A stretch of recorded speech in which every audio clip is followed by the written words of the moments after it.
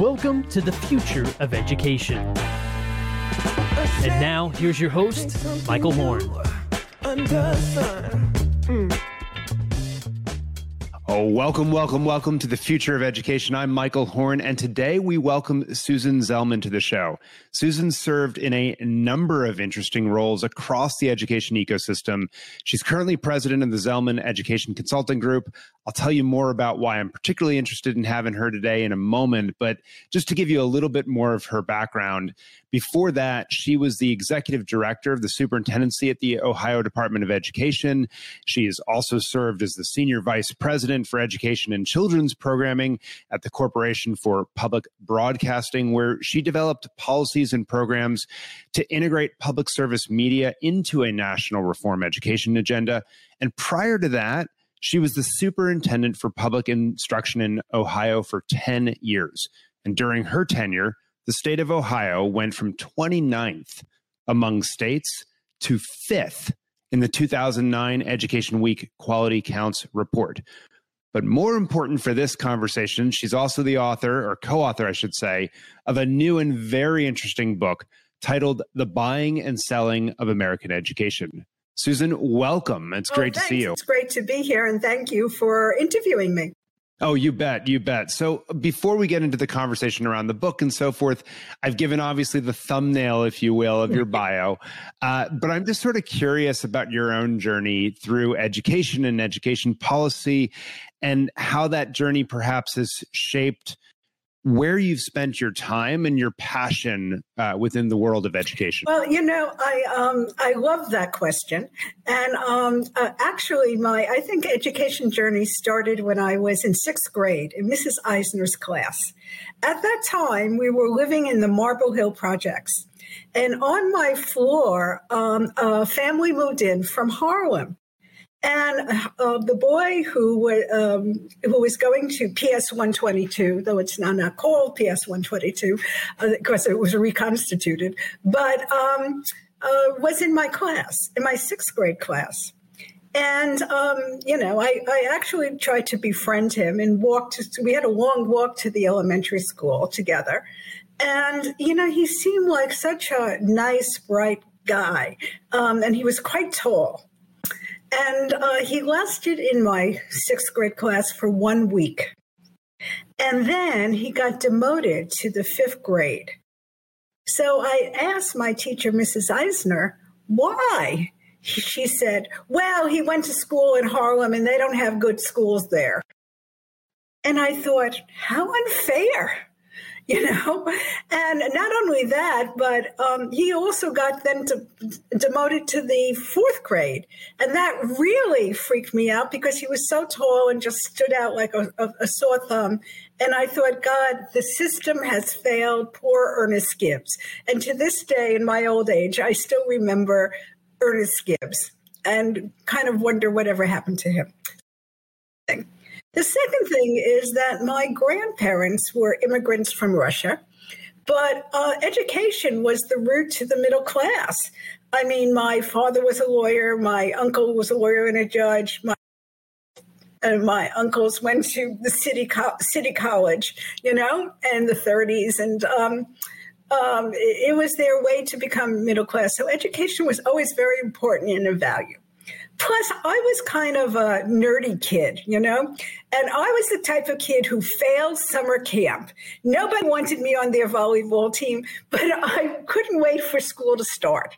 So in some sense, even though I know my father wanted me to be a lawyer, education was my passion, and I felt comfortable at school. And then I could have done college in 3 years, but I stayed on to get certified. And for 1 year, I was a high school social studies teacher at Grace Dodge Vocational High School, right across the street from. And I would have to leave the teacher's room because I thought they were so judgmental about their students. They said they couldn't tell the Bronx Zoo from the students at Grace Dodge. And that really pissed me off. So I was able to get a full scholarship, a fellowship then, to go to that, and I have to say this because I live in Ohio right now, that other university up north, University of Michigan, and I was in a doctoral program funded by the U.S. Department of Education to train people who were interested in education, who had an education background, but who would do research, planning, and evaluation for public schools. And I got to do my dissertation from the Harvard Civil Rights, Civil Liberties Law Review. I met my husband. That brought me to Boston. And then he put it in our marriage contract. Our marriage was null and void unless I finished within a year, which I did. And then ironically, through a high school English teacher he had, I got a job teaching at Emmanuel College. And I was an academic for the first 14 years of my career. I also simultaneously held a research appointment at the Harvard Educational Technology Center. Then I got an NSF grant from Columbia Teachers College for women who taught in small liberal arts colleges. I was getting kind of bored, even though my kids were young. I thought, and I happened to meet actually Mike Dukakis at our neighbor's party, who was in his law firm and becoming a judge. And I was recruited to join the Dukakis administration as an associate commissioner. So I left my brilliant academic career and joined state government. And not only that, but I really found my passion. I felt that I could help design and improve educational systems, and I could make a sort of a greater impact. And I was the associate commissioner for a new division called educational personnel. And I lasted there for about 6.5 years. And then I had an opportunity to really break the glass ceiling and become the first deputy commissioner in the state of Missouri. Oh my gosh, a far cry from where we've been. And my two girls were in college at the time, but we took our son to Missouri, and he used to call it the good enough state. Like, first of all, he was angry because I denied his birthright of going to Harvard Square every day, but when he was in high school. But the reality was, I realized the variability in the quality of education from state to state. He went to Arlington High, but quite frankly, where he went, which was considered a very good district in Missouri, was not as challenging for him. And that gave me even more passion. And then I was recruited to be a state superintendent in Ohio, and I did that for 10 years. I went to Washington for almost 2, came back. I actually also did a short stint in a publishing company, Houghton Mifflin Harcourt, Houghton Mifflin. And then a new governor came in. He liked me, and I came back as executive director.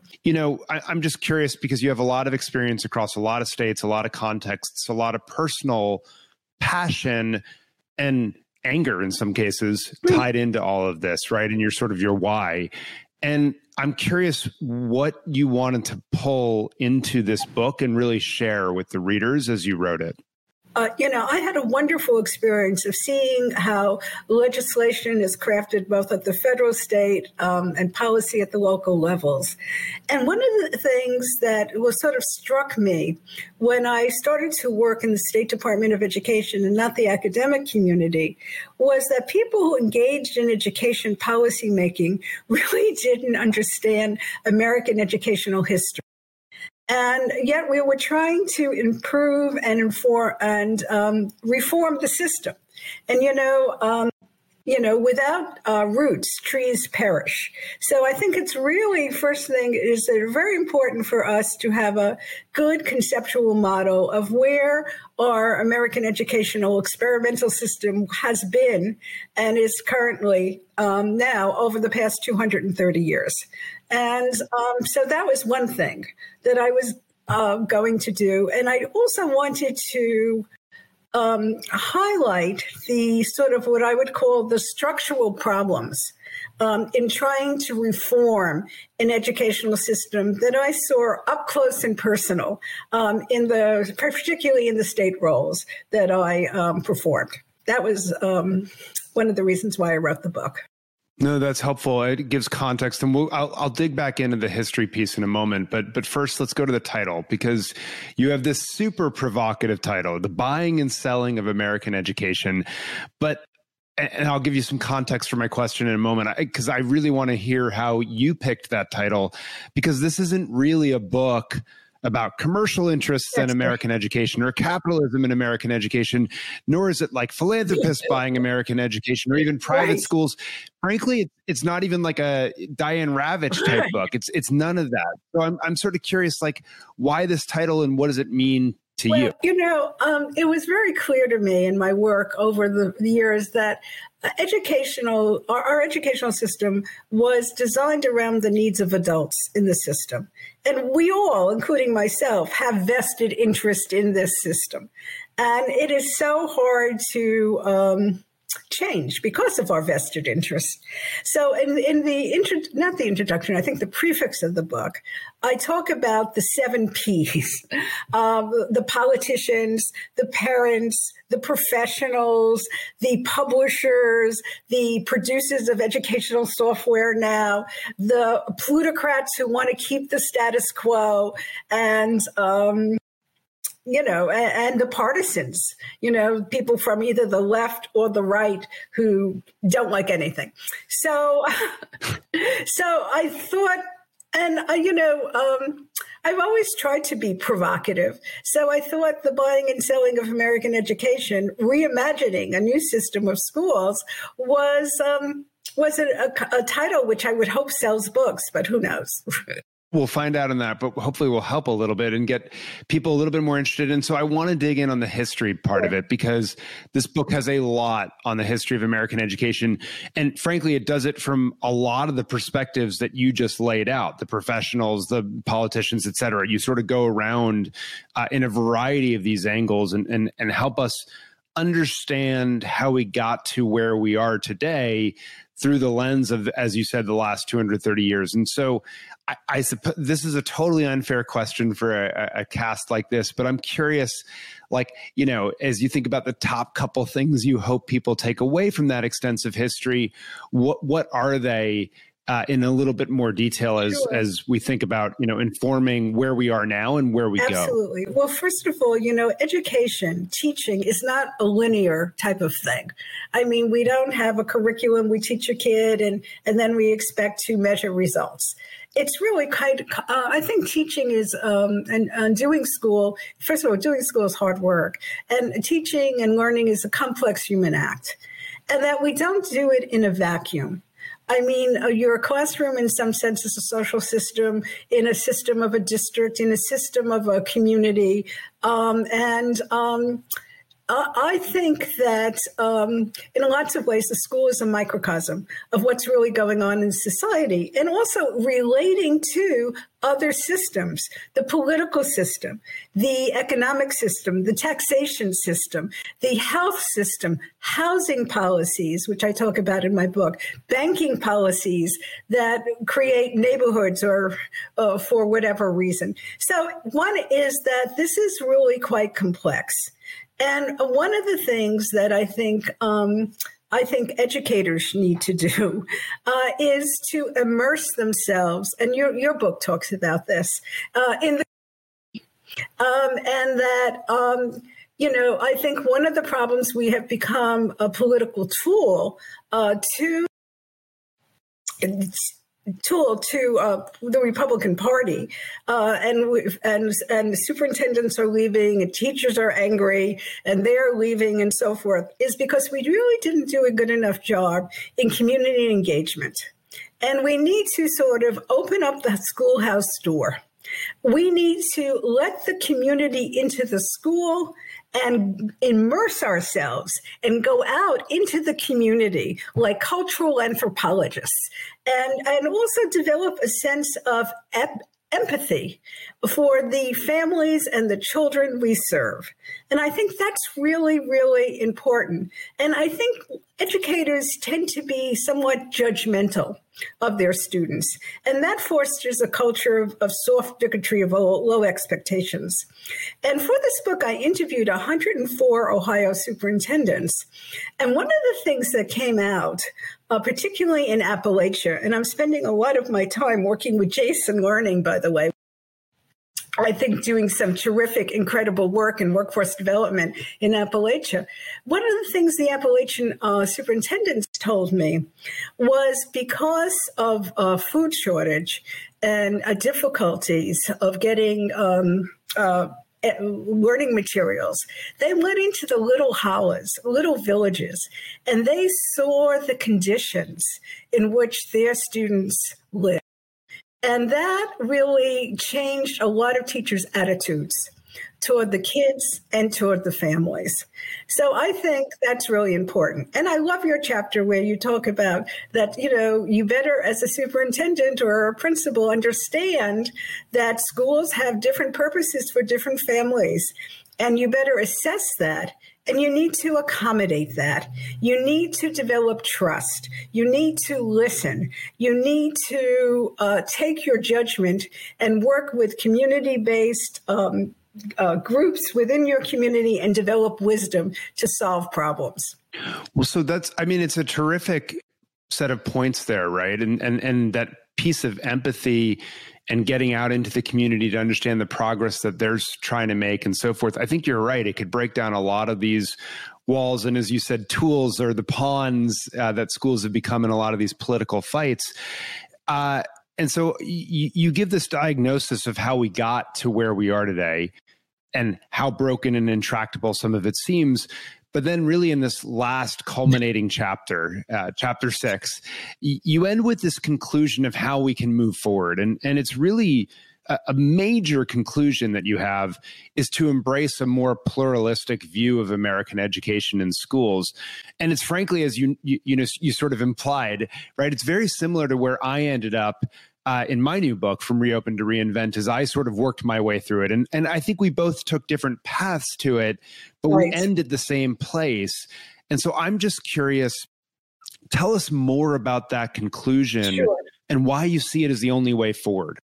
Well, first of all, I don't see it as the only way forward. I wanted to be provocative and say to people, look, you're not going to like my vision, but let's all come together, form a multi-sector partnership, and rethink. So let me start off, though, with why I talked about accountable pluralism. As state superintendent, first of all, I am the Zelman of the Zelman voucher case. And the Supreme Court is really moving, if you follow the Supreme Court decisions, they're really moving more toward funding private and parochial schools. That's one thing. Yes. Second, and that's happening in lots of other states with regard to vouchers, private school scholarships, and charter schools. And, I had 3 children, all who are very successful, thank God. I don't want to knock on wood or whatever, but they all were very different types of learners. And as a parent, it was expensive to put all 3 of your kids in private school, and we didn't have very many choices. And today, I think all parents, not only poor, but especially poor parents, need better choices. And as state superintendent, I saw how people exploited poor kids by making money off of the charter school movement, and that there was no accountability in these private school scholarships. And I thought, in some ways, when you only have one system, like the common school, which was never really, it was sort of a myth of the common school anyway. And I think, well, you know what? We're moving toward pluralism, but other democratic countries have done this much better than us because they hold people accountable. So I always liked the work of Paul Hill. And he wrote this book in 2013 or 15 about a democratic constitution for our public schools. And he was, as I was, very upset about where the school choice movement was going because of its lack of accountability. And that we were not giving poor parents really good quality choices.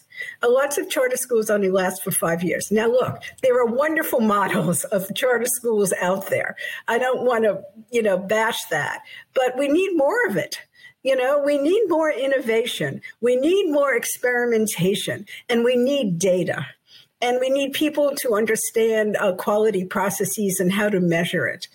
So, so that was really important to me. Plus, if you look at like 26 state policies on school choice, they're all over the place, and it's not a coherent system. They're discrete programs. So I try to use my imagination and say, look, we have an ailing system. If I were queen of the world, what would I design? And I designed this system, which would be a system of schools. The CEO would be a superintendent type, but they would manage a portfolio of schools. The money, we wouldn't fund schools, we would fund students. And that we would stop the property tax because it pits parents against one another. It's not equitable, but we would have a statewide taxing system with an equalization formula based upon the needs of students and their families. And I think with new emerging technologies, we could get a better sense of how to merge educational funding with health and human service funding and get better data.